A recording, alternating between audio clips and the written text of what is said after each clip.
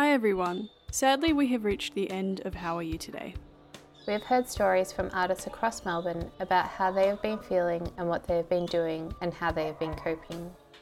It feels strange wrapping up this season while we're still in lockdown with a very unknown and unpredictable future ahead of us.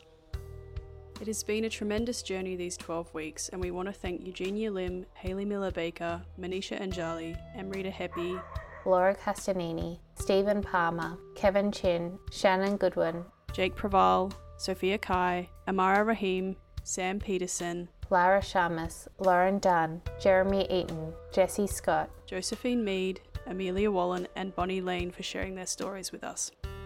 We also want to thank City of Melbourne for their support through their quick response funding program.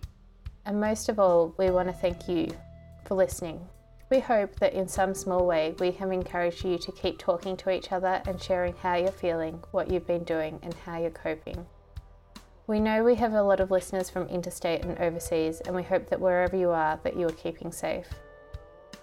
We will shortly be releasing our professional practice series, ProPrac Symposium, which we recorded live from our online webinar series earlier in the year, so please stay tuned. If you have a moment, please rate us on Apple Podcasts as it helps others to be able to find us, and you can also listen on Spotify and SoundCloud.